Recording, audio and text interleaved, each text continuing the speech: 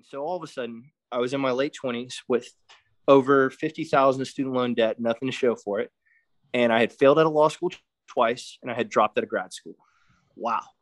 So yeah, it came down to a moment on my mom's couch, and I was literally crying. I felt like a big baby.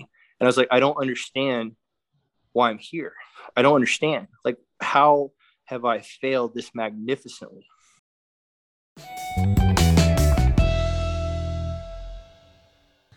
Hey guys, tonight we've got a pretty special guest on the podcast. It's actually the first interviewee we've had on since our episodes. This is episode, I'm not sure, 11, 12, or 13, somewhere up there, but we've got Jeff from the gym on with us tonight.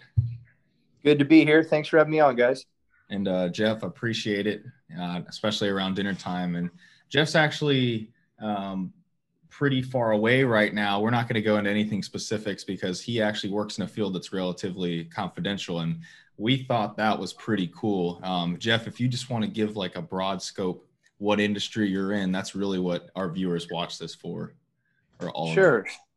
So I will say that there are a lot of ways to do interesting work and what you kind of want to do without going traditional routes. Couldn't join the military because I had steep corneas. So I had to find a different way to the end of the rainbow. And I went the federal route. And there are all kinds of agencies that can train you in all kinds of things. And it's a really interesting experience and interesting skills that you gather. It's not so much like the movies. It's usually a lot slower than that.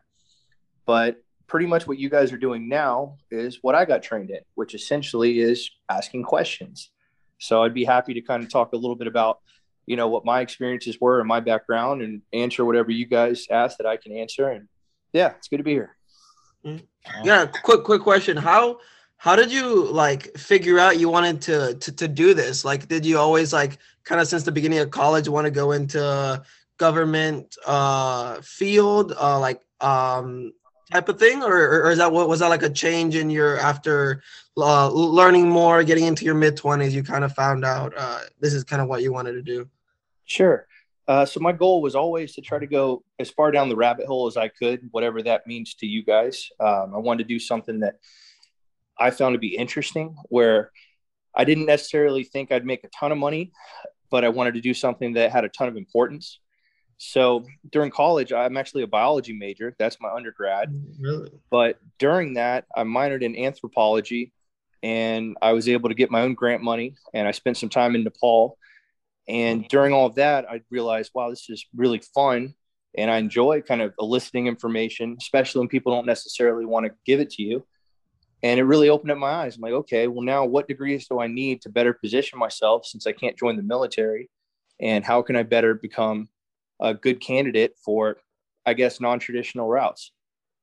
That sounds, it sounds like it's kind of a per current, like what I know a lot of my friends in college are doing right now. It's actually pretty unorthodox compared to that. So many people just have it in their mind for a year. I would encourage you, be unorthodox. You know what I mean? I mean, yeah, I take think stuff that excites you. Yeah, I actually took an anthropology class in college, and I think that was one of the most interesting classes I took. Like the professor was great, and like all the information, like you don't like realize what crazy things in different cultures have. Yeah, and I think really what I guess gave me an opportunity was a professor of mine during law school.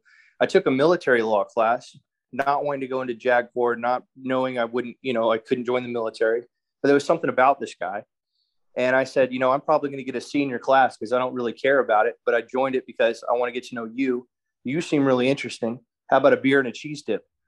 And we hit it off. And it turns out he's the most interesting professor I've ever had. And some of the stuff he's done is just outrageous and incredible and helped open doors for me. So you never know. Put yourself out there and actually follow not even necessarily the content. You just follow the teacher. If they seem to be passionate about what they do, it's feel right. Like you're passionate yourself doing. So absolutely. And I mean, I would say that you never know what someone can bring to the table, because a lot of people never really talked to this guy. No one took his classes, and the people that did were kind of sucking up for that high grade.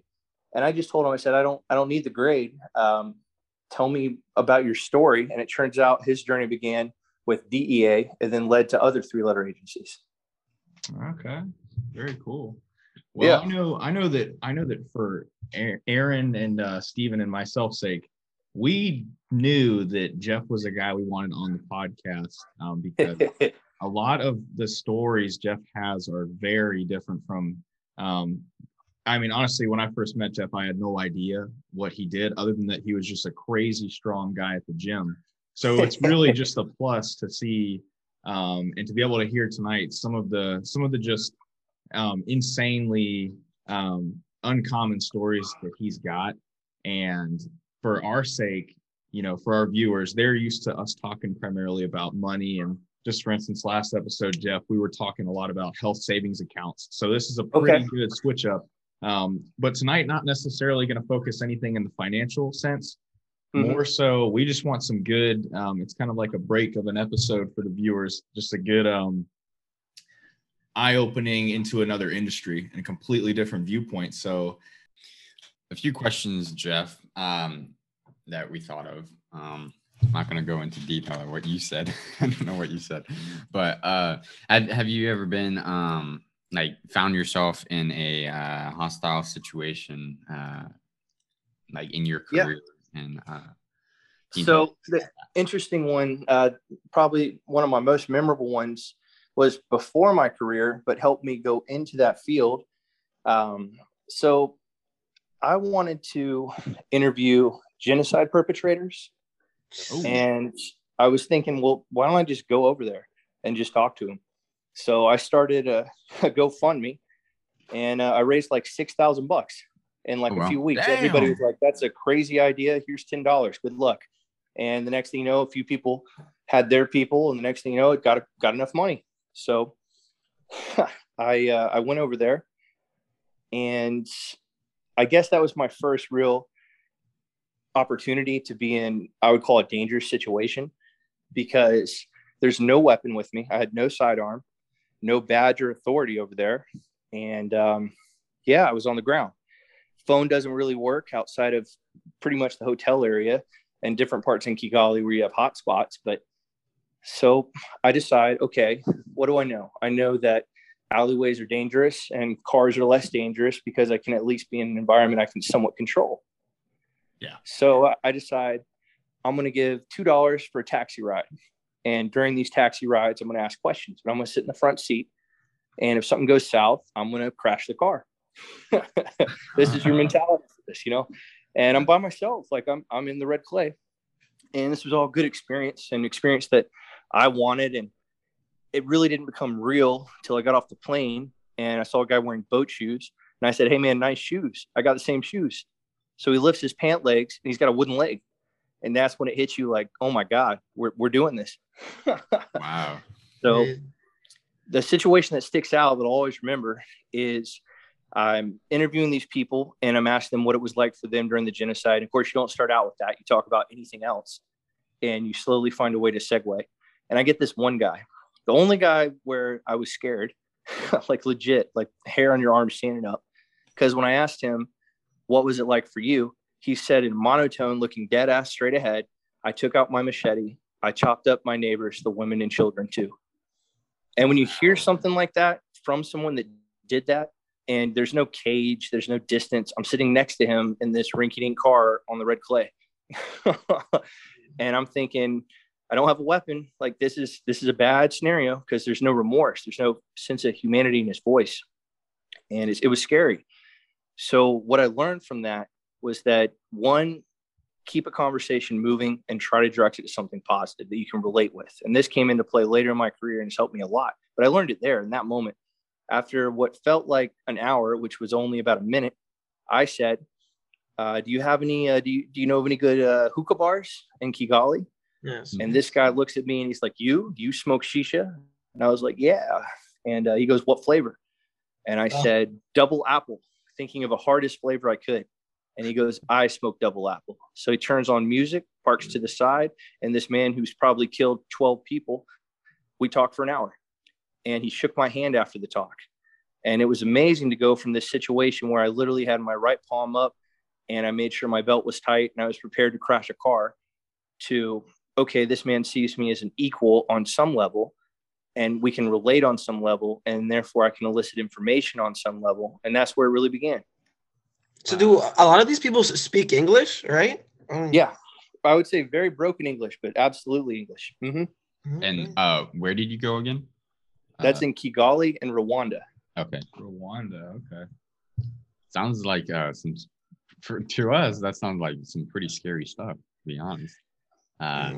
It's scary, but it goes to show you kind of how you'll act, and you don't really know how you'll act until you're in it. I mean, later in life, I would be in detention centers doing interrogations, and coming from that, nothing was really as intimidating as that first awkward pause. And I don't mean to say that to sound proud. I was freaking scared. But after that, it's like, okay, this was pretty much an uncontrolled situation. And then most of the time when you're interrogating or investigating, it's usually more controlled than that. Yeah. Yeah.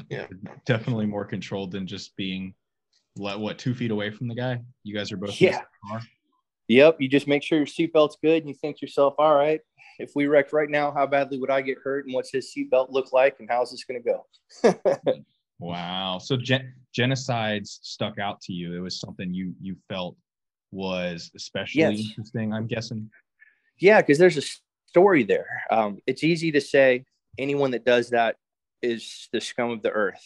Now, some of the people I interviewed, I would agree with that statement, but a lot of them spent the rest of their lives and are still spending the rest of their life trying to bring food to the neighbors, trying to apologize in the grass, trying to bring water, trying to make it right as best they can. And they've admitted to the crime. Because, I mean, what are you going to do? Lock up everyone that participated and the country fails forever? Or do you try to find a way forward? Could you give like a 3 to 5 minute history lesson on what the Rwanda genocide was? I'll give you the shortest version possible. So you've got 3 essential types of people over there. You've got the Tutsi, you've got the Hutu, and you've got the Twa. The Twa are like the lesser known, more indigenous. The Hutu, basically, it came down to favoritism. If you look at what happens, they try to exterminate the Tutsis out of really, what would be the best? It comes back to the Belgians, because what they did is they basically classified these people based on how they looked, and based on, it could be as simple as these cow people lived over here and this was a higher area. And so basically they were classified, right? So Europeans classified them as A or B, essentially. No one even really cared about the Twa, which is like the part nobody talks about. But so you have people classified, and then it's like gasoline, and there's all this gasoline. It's just waiting on a match. Well, plane goes down, match. And so basically they start an extermination. And when it comes down to it, some people who participated organized the killing and the genocide, whether they were on radio, whether they were passing out machetes, whether they were passing out bullets, those would be like the worst perpetrators. But what people don't realize is a lot of people were just people. You know what I mean? They were just hanging out in their house, and they had to follow suit, and they did, and they regret it. And it's a thing they live with. So it's more complicated than the movies make it. It's more complicated than really society makes it. And we should have done more. Clinton could have stepped in, the French could have stepped in, but long story short, 800,000+ people died, and most of them by machete. Wow. Yeah, that's brutal. And my idea was, I want to talk to the people that did that, because are they all horrible? Are some of them good? Or is it way more complicated? And so that's what I want to investigate. If you would be willing, I know we're trying to maintain as much anonymity as possible. You're on this interview, You're just Jeff from the gym. Yep. What age were you when you went over? And you could even give us a range. The first time I ever went to Africa, I was 18, because I wanted to go climb Mount Kilimanjaro, because it's the tallest freestanding mountain. I've heard a lot about that. That's so cool. Yeah. So I went over there, and I fell in love with East Africa. It's beautiful. The people are incredibly nice. I got asked so many times, "Are you South African?" And I would say, "No, I'm American." They say, "Okay, he's okay." They love Americans. Not so big on South Africans. Really? But so that was the first time I really got to experience East Africa. And I'd only been to Egypt years before that with my mom, but So once I started exploring Kenya and Tanzania, I really decided, okay, Rwanda may be doable. And so years later, I'm in law school and I wanted to climb Kilimanjaro again. So during that trip, I climbed it a second time and then spent some time in Rwanda. And I got to actually climb it with the son of the guy I climbed it with the first time, which is insane. Oh, wow. Was this John, we gotta climb it one day. Yeah, I know. That's insane. 18 years. About how long after are we looking at when you decided I'm ready to go and interview a genocide perpetrator? I maybe decided maybe 5 to 7 years, and then actually made the commitment to do it a couple years after that. Okay, that's still pretty young. I mean, that's insane. Well, that's crazy for the genocide part of it. We definitely want to hit on some other topics though, so we could definitely ask more questions about the Rwandan genocide in particular later. But I wanna ask mine. What is the most intense, if the Rwandan genocide one wasn't it, interrogation you've been in that your career's brought you to? I can tell you the most meaningful. I don't know if it was the most intense, but it was the most meaningful. When I first started at a field office, we were doing interviews, and you work as a pair when you first come on. So I was there with my partner essentially. And we have someone come in, and if you imagine a male, let's say the male is like 60, and let's say his fiance is 19. And then the translator for the fiance is, let's say, 18 or 19. And would you consider that to be out of the norm?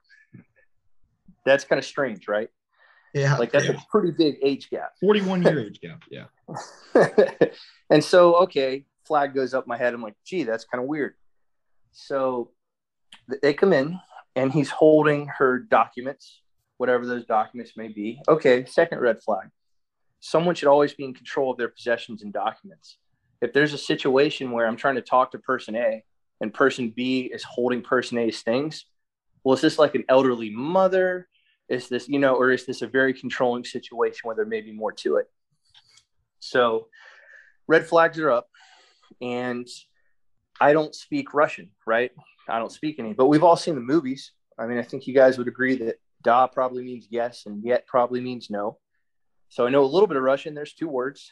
And I'm sitting there with my partner, and we're asking questions, and I kind of tell her to just keep asking questions, and I just shut up. I'm just staring. I'm like, something's up. I'm watching this guy's body language. Is he touching his leg? Is his foot moving? Is he looking at me? Is he looking up? Is he doing little movements? Is he nervous? I'm just analyzing every freaking centimeter of this guy. And so the translator, I swear the translator in, the translator must translate word for word.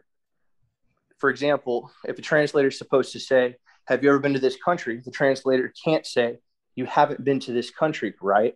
See what the difference is? Exactly. Yeah. So translator is translating, and I'm noticing the translator is either saying the word da or the word yet in the translation. Well, gee, that's illegal. She needs to be translating word for word, and the question didn't have yes or no in it. Certainly not only one of those. So she's feeding an answer. She's telling the person what to say, which don't do that. Wow. So I kind of catch on to this, and my partner basically is kind of analyzing and just reading the questions and taking notes. And I'm not even taking notes. I'm just straight staring at this guy. And I'm noticing that when the answer was yes, he kind of touches his leg. And when the answer is no, he kind of touches his hair. But he does it right before the translator says the translation. So he is feeding the translator who's feeding the person being interrogated. Wow. Jeez. And the only way to notice this is to actually notice it. And the only way I was able to notice it was to literally have tunnel vision. Something's up. Okay, so when something's up, what are your options? Broad or narrow? I decided to narrow. I'm like, I'm going to watch this guy. So long story short, turns out it was the second person he's been engaged to. He brings people overseas, and then they come to America, and he gives them a $30,000 loan, and they can't repay it. So he puts them in essentially some type of trafficking situation, and they basically become prostitutes. And we caught the guy. Wow. Mm. Do you think that had you not been able to have your partner there, you probably wouldn't have been able to pay that much close attention because you would have been busy asking questions yourself? Could this guy have potentially slipped through the cracks? I mean, you could always say that something different could happen. Yes, it could have happened. I'd like to think it wouldn't, but it certainly could have. I mean, the best advice I can give anyone who's thinking about interrogating or investigating or just trying to get information from someone that doesn't want to give you that information, slow down. You know, you don't have to solve the riddle in 2 minutes. Yeah. So people would like come to you, to your office to get citizenship, basically, or like a green card, stuff like that. People came to the offices for a variety of reasons. Sometimes it had to do with national security issues, sometimes other issues. Yeah, but I didn't work for them for too long. I did a stint with one agency and then started kind of working on other projects. And I would think this probably was not even like that atypical. It was probably, you know, numerous incidents like this. Not that we have to go in all of them, but that's just, interrogation itself is like something that, I don't know, in the business field, we're all business minded and here on this podcast. So we're definitely more on the money side of it. So hearing about interrogation and kind of catching criminals is definitely out of our field or even, you know, interest until now. I would argue that hearing from the source, it's very similar. And here's how it's similar. It's negotiation. Mm-hmm. With business, you're trying to negotiate either some type of deal, some type of product or price, some type of service, whatever it may be. You're negotiating. Well, it's the same thing when you're trying to figure out information. You're just trying to negotiate a response that's the one you're looking for. 100%. And so I'm a real estate agent, Jeff. Okay. And like now, like I'm having to start to like talk to people how I've never talked before, right? We're dealing That's with great. a few $100,000, right? So talking to people, trying to get the best deal for them and myself, right? And for like, talking to the realtor on the other side, that's definitely something I need to work on for sure. Is my communication skills and my skills to kind of get what I want for my side, right? For me and my client. Sure, absolutely. That's good because I mean it's an art, not a science. So it's just like riding a bike almost. You just got to practice it, and you know you'll close the deals that you'll close, and you'll learn from the ones you don't close. And that's the interesting thing. Yeah, 100%. We get another good one here. Do you have, or did you have at any point in your career? You're kind of a rare field where you've got stories like this. Did you ever get nightmares from your work at any point in your career? I never got nightmares. I will say that you get to be, it's the best way to put it. You're a little more suspicious just in general. If you sit at a place that you haven't been to before, you're going to face the door. If a pretty girl comes and sits next to you, despite how attractive you may think you are, what is her intention? If someone wants your personal information, why do they really want it? If someone seems a little too interested or maybe has walked near you a little too long, why? So it makes everyday things where there's not even a reason for a second glance. You give it a second glance, and sometimes that second glance is worth it. So I'm going to kind of turn back to the negotiation aspect of it. Yeah. Best class I've ever taken in law school. Only class that's paid for itself 1,000,000 times over. I recommend everybody take it. Note taking those notes right now. How long did it take you to get to that point where it's like, I know you're constantly developing, you know, negotiation skills and things like that. Okay. And like out in the field, like how well did those classes basically help you in those interactions? And sure. Yeah. I will say that it has helped me 1,000,000 times over. And the way that negotiation helps you is you can try to figure out what's really important, what's really matters, what is the actual issue. So, I mean, a good example, let's say that I've got an orange, right? One of you guys loves to eat oranges. The other one needs the orange peel to try to shave and make like a little kind of scented orange peely kind of fragrance bullshit, whatever, right? Mm-hmm. So you want an orange. What's the best case scenario? Well, we cut the orange down the middle. You both got exactly what you wanted. Well, no. Negotiation teaches you that if you slow down, you investigate, you try to see what really people are looking for. Maybe if we give you all the peel and you the rest of the bulk of the fruit, both parties win. But how can we possibly know that? So to negotiate is to figure out what matters and find a way to get to that so it best helps you, or so it best helps what you're trying to accomplish. So is that kind of how they teach you in the class? Because I'm assuming just reading a textbook won't help you as much as like a teacher kind of explaining you these tactics, correct? Yeah, you got to jump in it. I mean, there are plenty of books that are good. You just got to jump in it. We do practice negotiations. Then when I worked for a different department, one of our homework assignments was we had to get the information of one male and one female, so their contact information, but it couldn't be at a bar. And that's harder than it sounds. The female was actually easy. I picked out a girl that I wasn't attracted to, and I went and flirted a little bit. The male was tough. I think he thought, well, this guy might be gay or something. And so eventually I was able to get the information by telling him, well, gee, I'm just new to the area and I'm trying to find someone who's renting an apartment. Mm-hmm. Yeah, that's right. Okay. What books do you recommend? Getting to Yes is a good one. I can't remember who wrote that, but it's called Getting to Yes. That's a very good read. And then what else would I recommend for negotiation? Watch videos. Another guy I can't think of the name of, but he's an amazing lawyer. He's a Texas lawyer who does a really crazy deposition. He's yelling and going crazy. And I'll try to find that and get back to you guys. Mm-hmm. But yeah, just watch, just try. You know what I mean? Like have a fake negotiation. Let's say you don't want to get up and get the beer and you're both out of beer. Well, there's an opportunity. And that could be the same as talking about anything.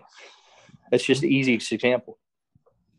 Is good cop, bad cop a good way of not all we know from the movies.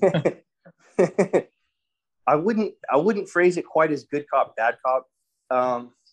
I'd phrase it as someone that cares versus someone that doesn't. And I know that's a small distinction. But I mean, I've been trying to elicit things, whether it's for work or in the field or for school, sometimes if you're nice, it's going to work perfectly and it can be respectful and they're going to want to give it to you. Whereas if you were a jerk, you got nothing. Other times you may have to raise your voice. I mean, I remember threatening to call someone on someone and that worked. So it's kind of feeling it out, and you can really only feel it out if, again, you slow down. I mean, I was talking to a friend from a bureau and she was kind of picking my brain. I was picking her brain about, you know, different techniques. And the thing we agreed on was you got to go slowly and purposefully. And you'll use it, believe me. I mean, you might have a girl that cheats on you. You might have someone that's trying to sell you a crappy car. I mean, the uses are infinite. If you look back at, because we're talking about a lot of different departments, sure, that we don't, again, complete anonymity. We don't have to get into any of this stuff, but what would you say throughout the development of your professional career? Because, I mean, you've got college, different department work. What's something you regret doing or not doing, really not doing at our age, so 21, that you would kind of call as like, you know, a failure of yours? You regret, you know, whether it's like being proactive or making connections, like what's something that you just really wish you had done when you were our age and that you would see as a 100%. Yep, that's an easy one. I didn't look at myself when I was y'all's age, and really until my late 20s, I didn't see myself as smart. That was the biggest change. Now, I got my biology degree, and that's great, but I didn't see myself as smart. I didn't see that. I saw myself as like, okay, I'm okay enough. And I graduated towards the bottom of my high school class.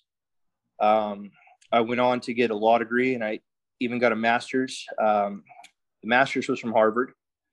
Wow. So really? Yes.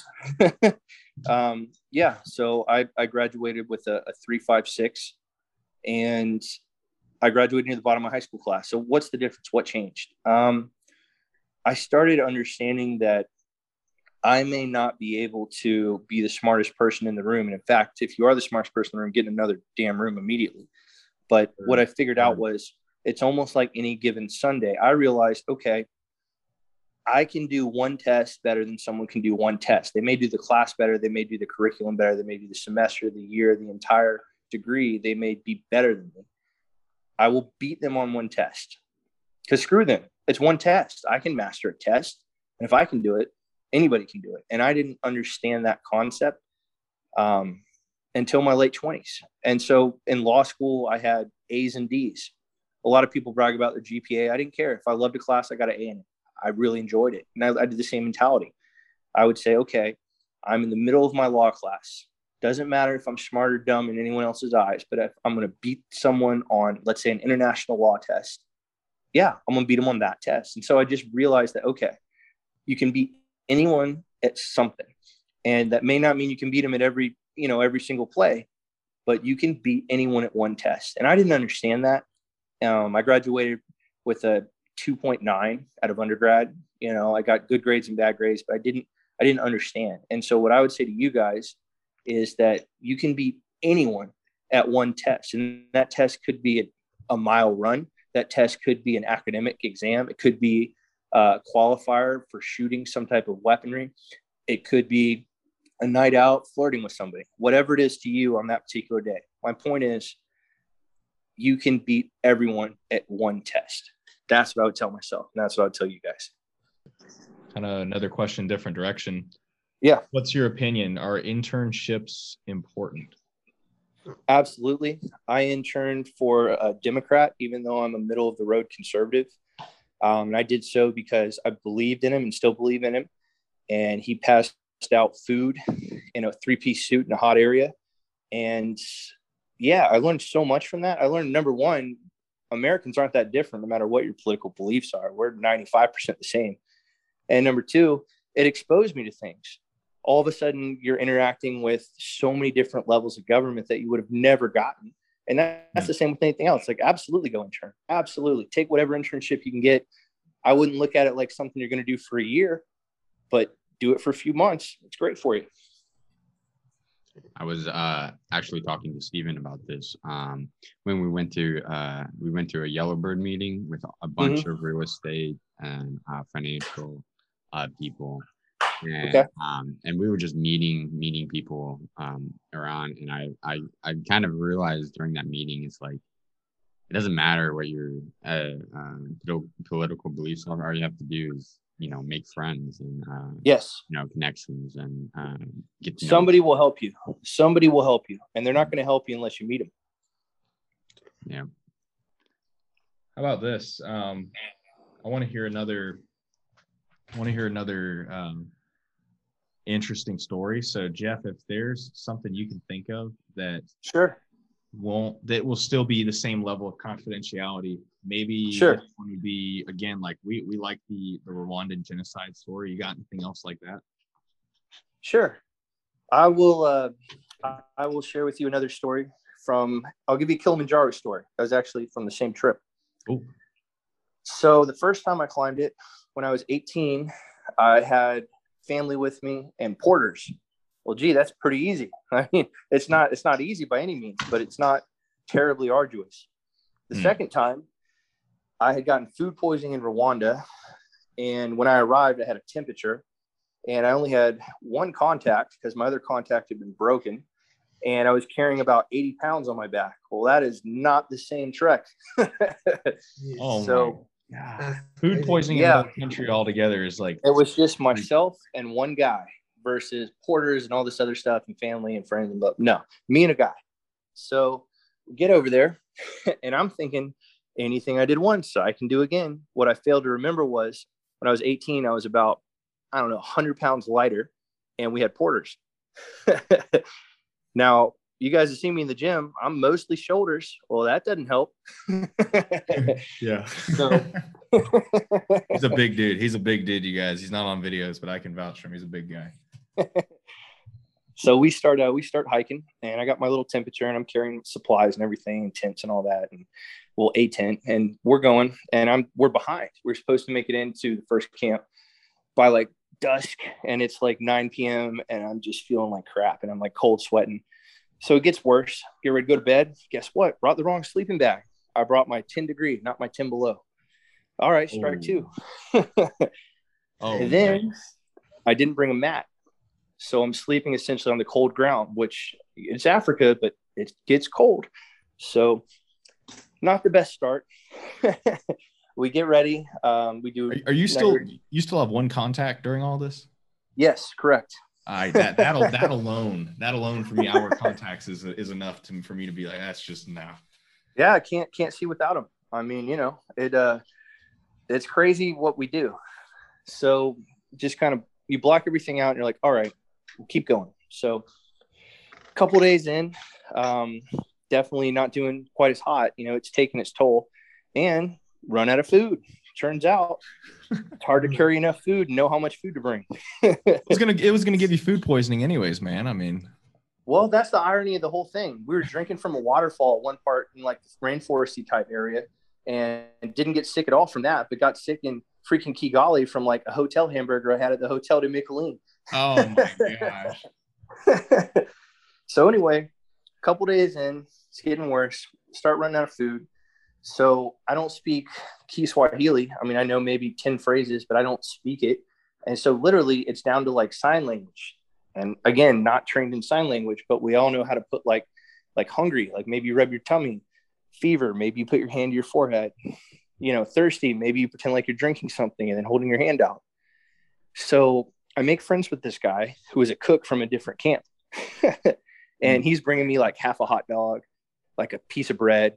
And I'm eating this shit alive. I am starving it. I'm just eating it. I'm like, this is the best thing in the world. This guy's the man. I'm going to give him like $10 when I get out of here. So we're eating all this scraps basically. And eventually it gets time to be ready for summit day. Well, summit day, keep in mind, we're behind. Summit day would be about 32 to 34 hours of straight hiking. So that's with the temperature, and that's with the one contact. And it's like, okay, but you can see the peak at this point. So you're like, bet, let's do it. Easy peasy. So I convinced one of the cook's friends to carry my tent. All right, cool. That's like a few pounds out. And I'm like, here, he can carry, maybe these 3 things. Okay, cool. So now I'm not carrying that much. I'm like, okay, it's doable. We start hiking, hike all through the night. Not easy hiking, very tough. And I would say at altitude, at 18,000 feet, half the given oxygen molecules per given area. So try to take a deep breath. Good luck with that. Yeah. So we keep going. We get up to the summit, reach the summit. Awesome. Then it hits you. Cool. You're halfway. You got to go down. Okay. So we start going, and we're on something called scree, which is basically gravel, for lack of a better word. And what happens? Sprain my ankle. So that's really bad timing. And I'm trying to stand on it, and I'm just falling down. I'm like, this is actually a situation now. Okay. Wow. I look at my guy, and it's just me and my buddy. And I say, well, what are our options? We stay, you go, or we try to go together. Try to go together. It's not working. It's just not working. Tried to scoot on my ass for close to an hour. Barely made any progress. So I see like an overhang. I'm like, okay, that'll get me out of the sun because I'm getting destroyed right now. So I'm like, let's get to there. So we get to there. And he's like, I don't know what to do. He's like almost crying because he's like, you're my client. You're my friend. Like, I can't carry you. And I'm like, I get that. What do you want me to do? Do you want me to stay here, or do you want me to very slowly continue? Like, I'm up for either one, but, not feeling too hot. Yeah. So literally we're having this talk, and randomly, like out of left field, 2 random porters from some random party are like carrying stuff down this mountain. There's no one else around in eyesight. It's like, oh my God. So my guy carries some of their stuff. I put one arm around one arm around the other, get to the next camp. Cool. We're going down. So then once you get in the tent, it's the only time in my life I've ever fallen asleep mid-sentence, much less multiple times. I don't remember falling asleep. He comes in. He's like, we got to go. I'm mid-sentence. Like, I'm getting ready. Boop, asleep. I wake up. Hey, man, are we asleep? Just body, just like a shut off. Just asleep. Whoa. He's like, you're coughing and gurgling. There's probably fluid in your lungs. And now keep in mind, I've been in Nepal, years earlier. I'm like, well, I've been much higher than this. He's like, you don't get it. Like, your body is in trouble. You're not understanding what's going on. He was right. I wouldn't understand. I was asleep. So eventually we took a bicycle wheel and jerry rigged it to basically a stretcher, and they put me on this damn thing. Now, how do you take a bicycle wheel and rig it into a stretcher? What? It's exactly like it sounds. Very like much a wheelbarrow almost. like a wheelbarrow. If you took a wheelbarrow and a surfboard, it'd be akin to what that looked like. Okay. And then we had people kind of holding the sides. Well, for the next like half a day, it's easy, right? I'm just laying there. I'm like, yeah, this sucks, but cool. Then you get to the part where there's maybe, if you picture like 2 feet by 2 feet or even 3 feet by 3 feet cubes and picture a bunch of them. Well, that really sucks, because then you're getting dropped by like 2 to 3 feet, like about 1,000 times, which feels like someone punching you medium force about 1,000 times. Yeah. And so at this point, I'm like, this really sucks. This is not good. And so long story short, we get to the last part, and I'm thanking these guys. I give them a bunch of my gear. I'm like, keep it, thank you. And they're like, what are you doing? Like, we still have like a mile. And I said, I effing walked into this place. I'm going to effing walk out of this park. And I limped my happy ass the last mile. Nice. But it just shows you, it's just like communication. Communication is everything in business and intelligence and safety and mountaineering, all of it, communication. Did you have to go to the hospital after that? And also, would you do it again? Yes, I'd do it again. I did have to go to the hospital, but I didn't go until I was back stateside. And then I made it in time for my class, for one of my law school classes, and I was on crutches for it. And the professor goes, holy crap, what the hell happened to you? I said, African. Would you have died if those 2 porters were not randomly up there at the top of the mountain? No, I don't think I would have died. Okay. But I think it would have made my potential quality of life very much at risk. Weird stuff happens when you're at altitude, and you'll always have someone say, well, gee, that's not that high up. Okay, 1, I'm from Florida. 2, 250 pounds right now, 270 something. And 3, when you're exhausted, you can't judge it. I mean, the highest I've been is maybe 22,000 feet. I could do less than 10 push-ups there. So it's not as easy as it sounds. That in which mountain again was this one? So Kilimanjaro was the story I just gave you guys. I made it just past base camp on Everest. I climbed Kalapatar, which isn't too far from there. And then I spent time on Abum Dablan. Kilimanjaro is the one that I even know the name of, like the only other one that I know other than Mount Everest, just because. So Kilimanjaro, that's actually the tallest freestanding mountain. So it's the largest mountain, not part of a mountain range. Gotcha. Okay. So we're probably going to be titling this video something with Jeff, and then stuck at the top of Kilimanjaro with a sprained ankle. Insane story. Yeah. One leg and one eye. All bold, capitalized. That's insane, man. Food poisoning, missing a contact, no food, sprained ankle. Not to mention you're 250 pounds. So these porters must have been very happy to hear that you were the one that had the sprained ankle. So porters, and I'll say this insofar as Sherpas I've met and porters I've met over in East Africa, and Sherpas in Nepal and in the Khumbu, they are pound for pound, in my opinion, far and away the strongest people I've ever met anywhere in the world. I mean, I'll carry your heavy ass all the way down here. I'll take any of them on a bench. They climb mountains for a living. But if it comes to squatting, oh my God. I mean, these guys would put 100 pounds over their head and be jogging around like it's a backpack. Wow. Why? When did you get into like mountain climbing? Was that just during like your 20s? You were like, hell yeah, why not? Well, without going too much in detail, I had a medical situation when I was about 20, and my vision became an issue. I got some very bad news. And so I basically decided, well, I'm either going to stay inside and be like a hermit, because this is prior to any surgeries, or I'm going to take on life. And so I told my mom and my advisor and the guy that I was trying to get a grant from, I'm like, well, I think I'm going to go to Mount Everest, because if I can do that, it's really easy to just go to the convenience store or to walk to class. I mean, things were bad and things are good now. I mean, with my contacts in, they're perfect, really. But things were very bad in my early 20s. And I got into mountaineering because it was like Kilimanjaro is something I just wanted to do, and I loved the way it made me feel.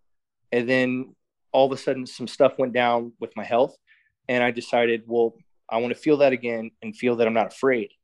And so I was like, what's the biggest mountain? Well, that's Everest. Well, I can't try to climb it because that's really expensive, but I can go a decent amount up for like a couple $100 and a few thousand other dollars to get there and get my stuff there. So that's what I did. That's crazy. For college students, we're pretty money minded. We all have budgets. Yeah. Give us a rough estimate. If we three wanted to go and effectively just model what you're doing, Sure. How much are we looking at with Porter and all? Kilimanjaro, you could get away with for probably, including your airfare, around $3,000 each. For Everest, if you guys want to take a summit bid, I'd probably say around $50,000 each. And there's a wide range. Yeah, absolutely. Is that the whole thing, or is that to base camp?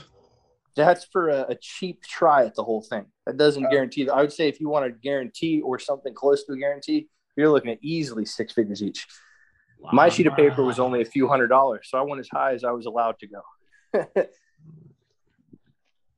That's insane. I don't know if I'd ever do all of Everest, but definitely Kilimanjaro and base camp would be pretty cool. Oh, you guys would love Kilimanjaro, man. It's beautiful and fun, and it's like every different climate zone all in the same hike. Yeah, I've heard a lot of people talk about it. Definitely. And it's great weight loss. I mean, there is no way you won't come back with an 8-pack by doing nothing. No crunches needed. I'm also expecting when you came back, your lungs could hold twice as much oxygen. Yeah, I mean, that was pretty cool. I got pretty tan too. It like tanned me a little bit through my clothes, which was weird. That was an unexpected, awesome surprise. Yeah, you're a pretty white guy. Yeah, your lungs feel good, but I mean, it's going to take its toll. It's like anything else. If you did Kilimanjaro in 2 weeks, you could, walk and hang out and talk and probably kick a soccer ball. But if you're trying to knock it out in like 5-6 days, not going to be an easy time, but doable. And how much for Kilimanjaro again? Rough estimate. I mean, I would say $2,000 to $4,000, depending on airfare. I mean, if you take airfare out of it, $1,000 to $2,000. I would say go closer to $2,000 so it's safer. I mean, $1,000 would basically just be like a guy, but I would recommend that you have at least one other porter and hopefully a cook if there's 3 of you guys. Yeah. Wow. What's another place? Doesn't have to be a mountain experience, but sure. Is there another country you visited where there was some, not even necessarily like an eye-opening situation it put you in, but maybe like you got there and you were already like, what am I doing here? Like, where do I even start? Like, was there another country you went to with a similar type of feel? Maybe in a different way. Trying to think. Let me think of a good one for you guys. You got a lot of traveling experience is what it sounds like. And I've actually never been out of the country before. Well, you got to do that because you're never going to have the money and the timing's never going to be right. You just got to do it. Yeah, that's Steven, have you been out of the country? You said you've been to Puerto Rico? I mean, yeah, that's pretty much it. That's technically My family's from there, so. Hell yeah. So do you plan to do a lot more traveling? I don't know if your job lets you do that or encourages that. I probably won't be traveling out of country for a while. It'd be nice to hit up the territories though. I'd love to hit up Puerto Rico and the U.S. Virgin Islands and whatnot. Probably won't go out of country for a while. What's a good story? Let me think. We're all about the stories, man. You know us. We're just ready to hear some. I mean, I'll give you, okay. So Lukla is the name of the airport. So when I was coming from Kathmandu to Lukla, so Lukla is where you basically get as close as Everest as you can by plane. And then after that, you're hiking your happy ass for quite a ways. So we get into Lukla, and this is the kind of stuff that isn't on like CNN or Fox. I mean, basically there were some Maoists, so Chinese Maoists, and they pretty much took over, for lack of a better way of describing it, the airport. And so flights were grounded. And I'm sitting there and there's this Russian guy, like, like stereotypical, right? Like drinking vodka. And I told him, I said, well, it looks like the airport's taken over. I mean, I don't see any machine guns, but I see people like maybe one of them has a gun. I didn't really want to explore. Right. And I'm like telling him like, what do you recommend we do? I go, they haven't asked for nationalities or anything. They're basically just guarding exits. So I don't really know what the hell to do. And he just looks at me and he's like, we drink. And in my head, I'm thinking, okay, if I drink, that's a horrible idea, but I don't have a weapon.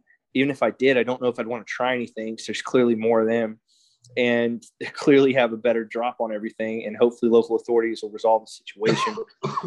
And so I'm like, well, yeah, I'll take one shot. And so I take a shot of this vodka with this guy, right? He's like, Astrovia, like in the freaking movies. And so we do a shot. And I'm like, well, I don't know how long this is going to last, but the way it looks, it's somewhat static, which is actually really good. You know, no one's running around. You know, we're all pretty calm. No one used the term hostage or anything. All we heard over the radio was the airport has all flights grounded because of Chinese malice. So no one said anything like hostage situation, or no one said anything like airport under attack. They're just like, flights are grounded. So we're like, okay. So I'm drinking with this guy. We're having a couple shots now. And we're just chilling and we're talking, and he doesn't speak that great of English. I speak just about zero Russian, and we're just kind of chilling. Next thing you know, after, I don't know, less than an hour, but certainly the first few minutes of it were terrifying. You hear, all right, the malice have left and everything is good to go, or good, or I don't even think they said to go. It's like, everything is good. And it's like, okay. And then we got on the plane. What do you think they wanted? Did they want like money or something like that? So apparently they rove. They just go from place to place, and they're basically paid to leave. So it's not even like they're trying to get someone and like have it turn into any type of crisis. They basically show up, and local government buildings are like, go away. And then they go away. So they get just a little bit of money. So it was a really crazy, terrible situation. But at the same time, it's like they were super friendly, and they got their little bit of money and they went away. And I don't even think they were chased by authorities. It was really weird. That's crazy. Was that the closest you've been to being in a situation where you thought your life could be in danger? No, the closest was when I was 11 years old. Well, take that back, 12 years old. Or the Mount? Well, yeah, no. I was with my mom. It was my first time in Africa, and we were around like Giza, which is where the Great Pyramids are. And in like the 70s, maybe even 60s, but at some point you could climb them. No one told me you couldn't. So my dumb ass, I started trying to climb up one of the pyramids. I feel something grab me from behind, throw me on the ground. Oh, that looks like an M16. And this guy's like shouting at me, and the translator's like, no. And I'm like, no. I'm like, I'm so sorry. Like, I didn't know. Mom's crying. Long story short, you can't climb the pyramids anymore. And this guy just about shot me over it. Wow. Oh, wow. Pyramids, mountains, you could die doing either one. I mean, well, I mean, I'll say this just on a personal note without giving away too much about it. I mean, I lost my father and two of my three living grandparents, all when I was 11. So, I mean, you go through that and you're going to view life a little differently, you know? Dang, so your mother doing this trip to Africa with you. So your kind of family has been like an adventurous. You probably got a lot of that from them, correct? Absolutely. Absolutely. I mean, there's one line from one movie that I could give you guys to take in business and relationships and warfare and whatever. Shawshank Redemption, get busy living or get busy dying. Okay, yeah, for sure. I definitely always like hearing someone that says, no, you should go out and explore the world. I've never been out of the country, but I'm certainly, I don't know about the mountaineering side of it now. That I know Everest costs $50,000, but well, you don't have to summit it. I mean, you could pick literally a random ass mountain like 5 miles away, and it costs you like probably $10,000. You know. True. Yeah, like I know a lot of people I know, John, do the like pieces of the Appalachian Trail. You know, we could definitely start. There you go. Yeah. Wow. I think we've got a pretty good collection of stories going. We're probably going to end up splitting this into smaller videos. So the last thing, for my own selfish purposes, that I want to hit on is maybe 5 minutes or so. I'm going to ask you like a mixed batch of questions, but powerlifting and your weightlifting sure experience. So how do I put this? First one is you're pretty open and you push powerlifting meets. There's something you've done. There's something that you think is just a good, goal to throw on the table. It's kind of like that test. If you can focus on beating someone, then The goal is to do it. The goal is to do it. I wouldn't try to put a certain number on it, because let's say there's 3 people in your weight class, right? And let's say you squat 50 pounds, right? Or let's say 55 pounds, whatever. It doesn't matter. The least amount imaginable, like silliness, right? Well, let's say the person who was going to beat you by like 400, 500 pounds messed up all their attempts. Congrats, bro. You just got silver in the squat for that. Right. I mean, you got to show up. That's half the battle. Absolutely. What's your biggest accomplishment in powerlifting? I would say that my favorite power lift wasn't a power lift. I did 31 of 225 with clean form, no bouncing. And I'm more proud of that than any of the maxes. Because I was right around like 387, 388 for a clean bench press, raw. Now I can bounce, 400 or so, but that doesn't count. I hate when people do that. Like, don't look at it like that. Find something that for you is amazing to you. And for me, it was being able to rep 225 like that. But I had a terrible vertical jump, and I was usually really weak at squats. Yeah. For everyone that, obviously you can't see Jeff, he's definitely geared toward the bench. I can back him up on that. And I'm definitely taking a lot of your advice in my chest workouts now. I'm seeing a lot of progress there. I mean, just be well-rounded. I mean, if you're really good at bench, you're probably not as good at squatting. For me, push pulls, like I like to deadlift and I like to bench, but do some Olympic lifts here or there. Do some cardio here or there. I mean, really just enjoy it and don't put yourself down in your own mind.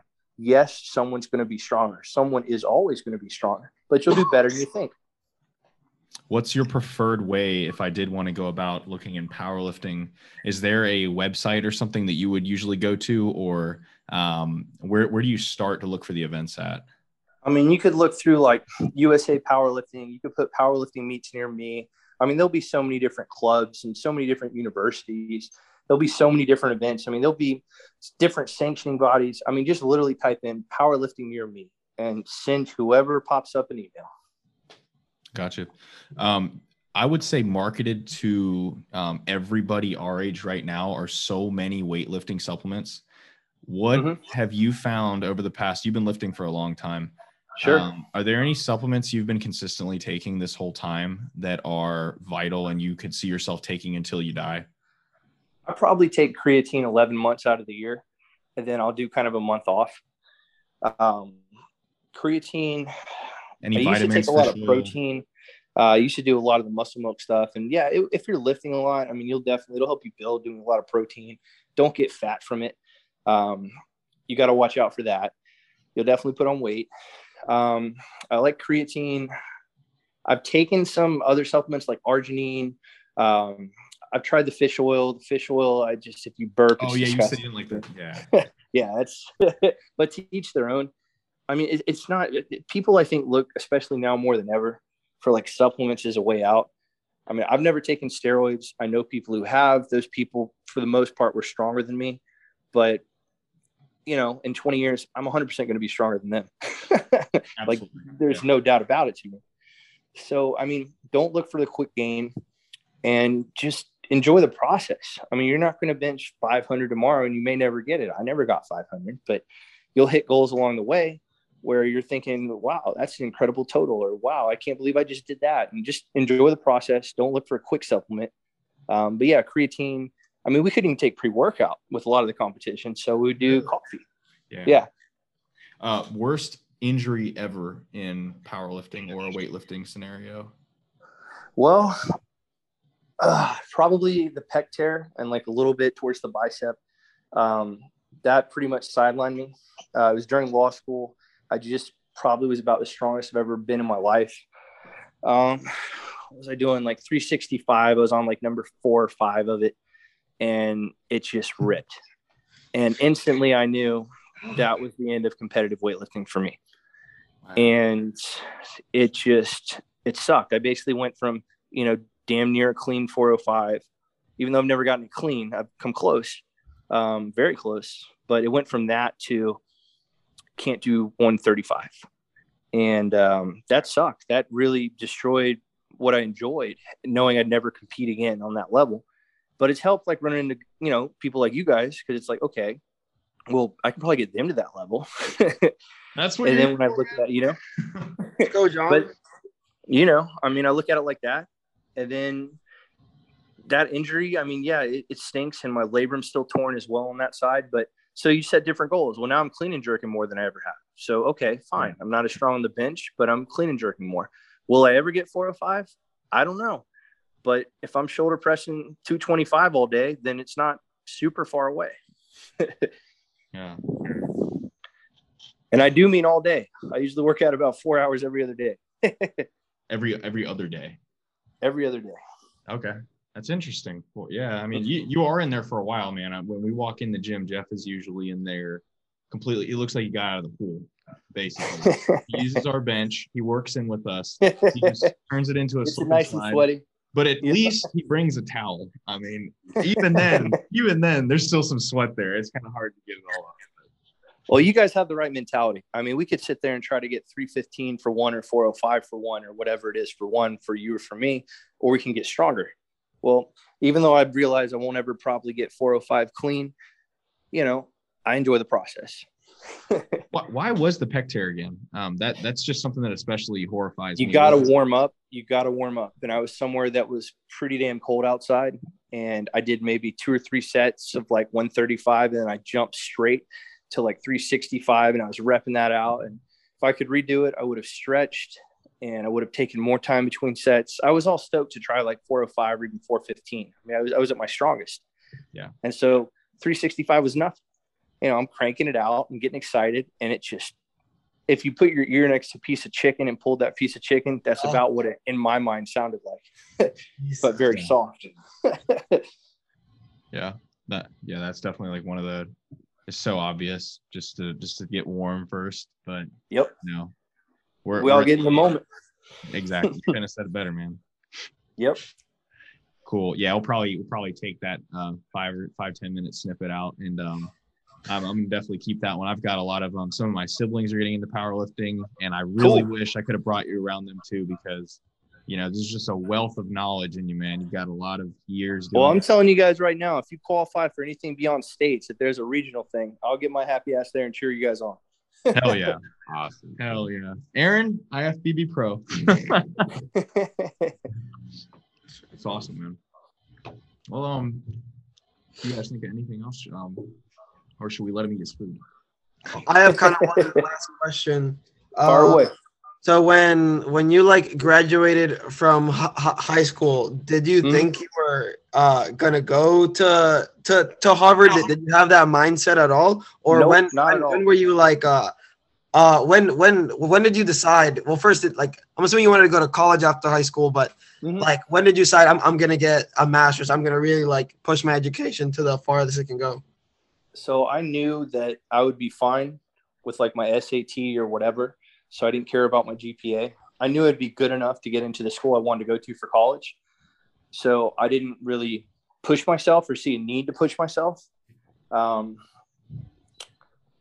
felt just kind of, all right, I know what I have to do, you know, blah, blah, blah, but I didn't feel smart. I didn't believe in myself, I guess is what I'm trying to say. What made me decide Harvard, I mean, I guess I can tell you a little bit more of the story without saying the name of the school. I went to a law school after I graduated from college. I had an eye surgery and I failed out.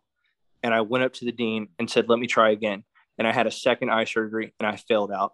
And then I went to grad school and my eyes got worse and I dropped out. And so all of a sudden I was in my late 20s with over 50,000 student loan debt, nothing to show for it. And I had failed out of law school twice and I had dropped out of grad school. Wow.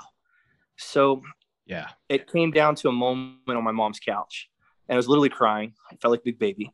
And I was like, I don't understand why I'm here. I don't understand. Like, how have I failed this magnificently? And I told her, I think I'm going to go to law school for a third time.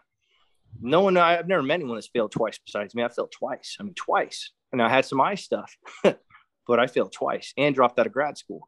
So I decided, okay, I'm going to go to law school for a third time. And what's like the best school in the world, in my opinion? Well, for me, it was Harvard. And I said, well, I've always loved, anthropology, and I've always loved stuff like that. Wouldn't it be cool to study that stuff there? And so I basically started getting certificates from some really nice schools. And this is a sneaky trick, by the way, if any of you guys want to get into some of the top schools. Almost anyone can get into a certificate program at almost any university. They don't tell you that.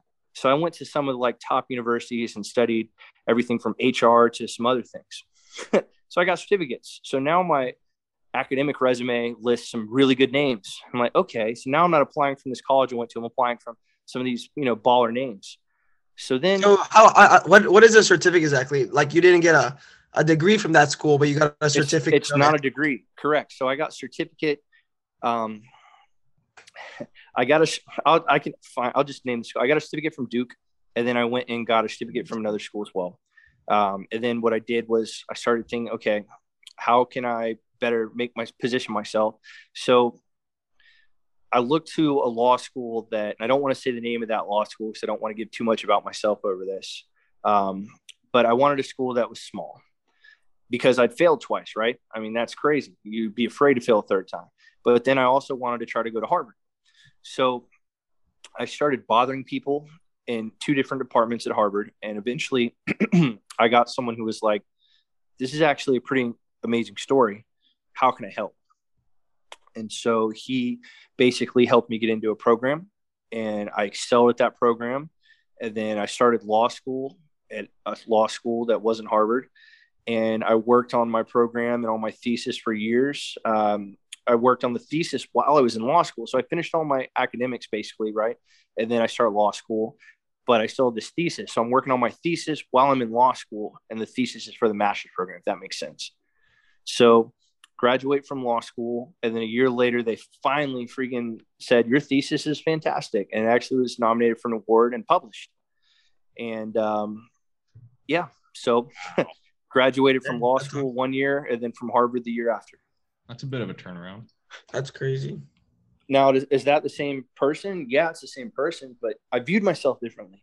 I started looking at it like, why can't I be the president of my law class? Why can't I have the highest grade in this class at Harvard? Why not? Why the hell not? And I realized that the why not had nothing to do with how smart anyone else was, or even how smart I was. It had to do with how I viewed myself. So if you look at yourself like, oh, I'm good enough to get by, you're going to do exactly that. If you look at yourself and say, well, this test in 3 weeks, I'm going to know everything about it to the point where I'm the smartest person that's ever taken this test on this material at this time. You can do it. Anybody can do it. I mean, let's say you got to pass your Series 7 or whatever it is for you guys, right? I mean, master just that. Don't look at it like I have to be the best investment person in the history of the world. No, but you can destroy the Series 7, whatever that test is for you. How do you keep the mindset of like grinding in the books every single day? Because sometimes I didn't do it every single day. I would do it for like 3 days and that's it. But I would go 3 days like a mother. I would go and get myself a hookah or a coffee, and I would spend just every second of those 3 days preparing for whatever that test was. And get pissed off. Look at it like, screw these people. Like, this is mine. This test, I looked at it like the Super Bowl sometimes, because if we had a final and that final is worth almost all of our grade, shoot, that's a big deal. But if it's important to you, it'll be easier for you. You know what I mean? Like, I made some bad grades during law school in classes that weren't important to me when my eyes were good. I also made some A's, a lot of A's, but I made some D's, and they weren't important to me. And then when I was at Harvard, the classes I was taking were almost all important to me. So I did pretty well because I enjoyed them, and I enjoyed trying to do the best that I could at them, if that makes sense. But yeah, it's literally how you view yourself. You're going to be as smart or as dumb as you think you are. And I'm 100% proof of that. No, yeah, like, and right now, us being like 21, right? It's like, yeah, where am I gonna be in 10 years? It's like, I feel like I want to plan so badly on like sure, I'll plan correctly, but it's like you never know when you're like, it's not going to be perfect. Get thrown. Sure, absolutely, but that's exciting too, because you never know. You could wake up tomorrow and say, well, I think I want to go live in Hawaii. Or you could wake up tomorrow and say, I think I'm going to take a GRE, or maybe I'll take my LSAT, or maybe I'll take an MCAT. Maybe I'll be the real estate physician. Who knows? I mean, you never know. You just go with whatever route you want and enjoy the ride. I have one final question before we let you go and eat your food. Sure. What is your biggest adult financial mistake?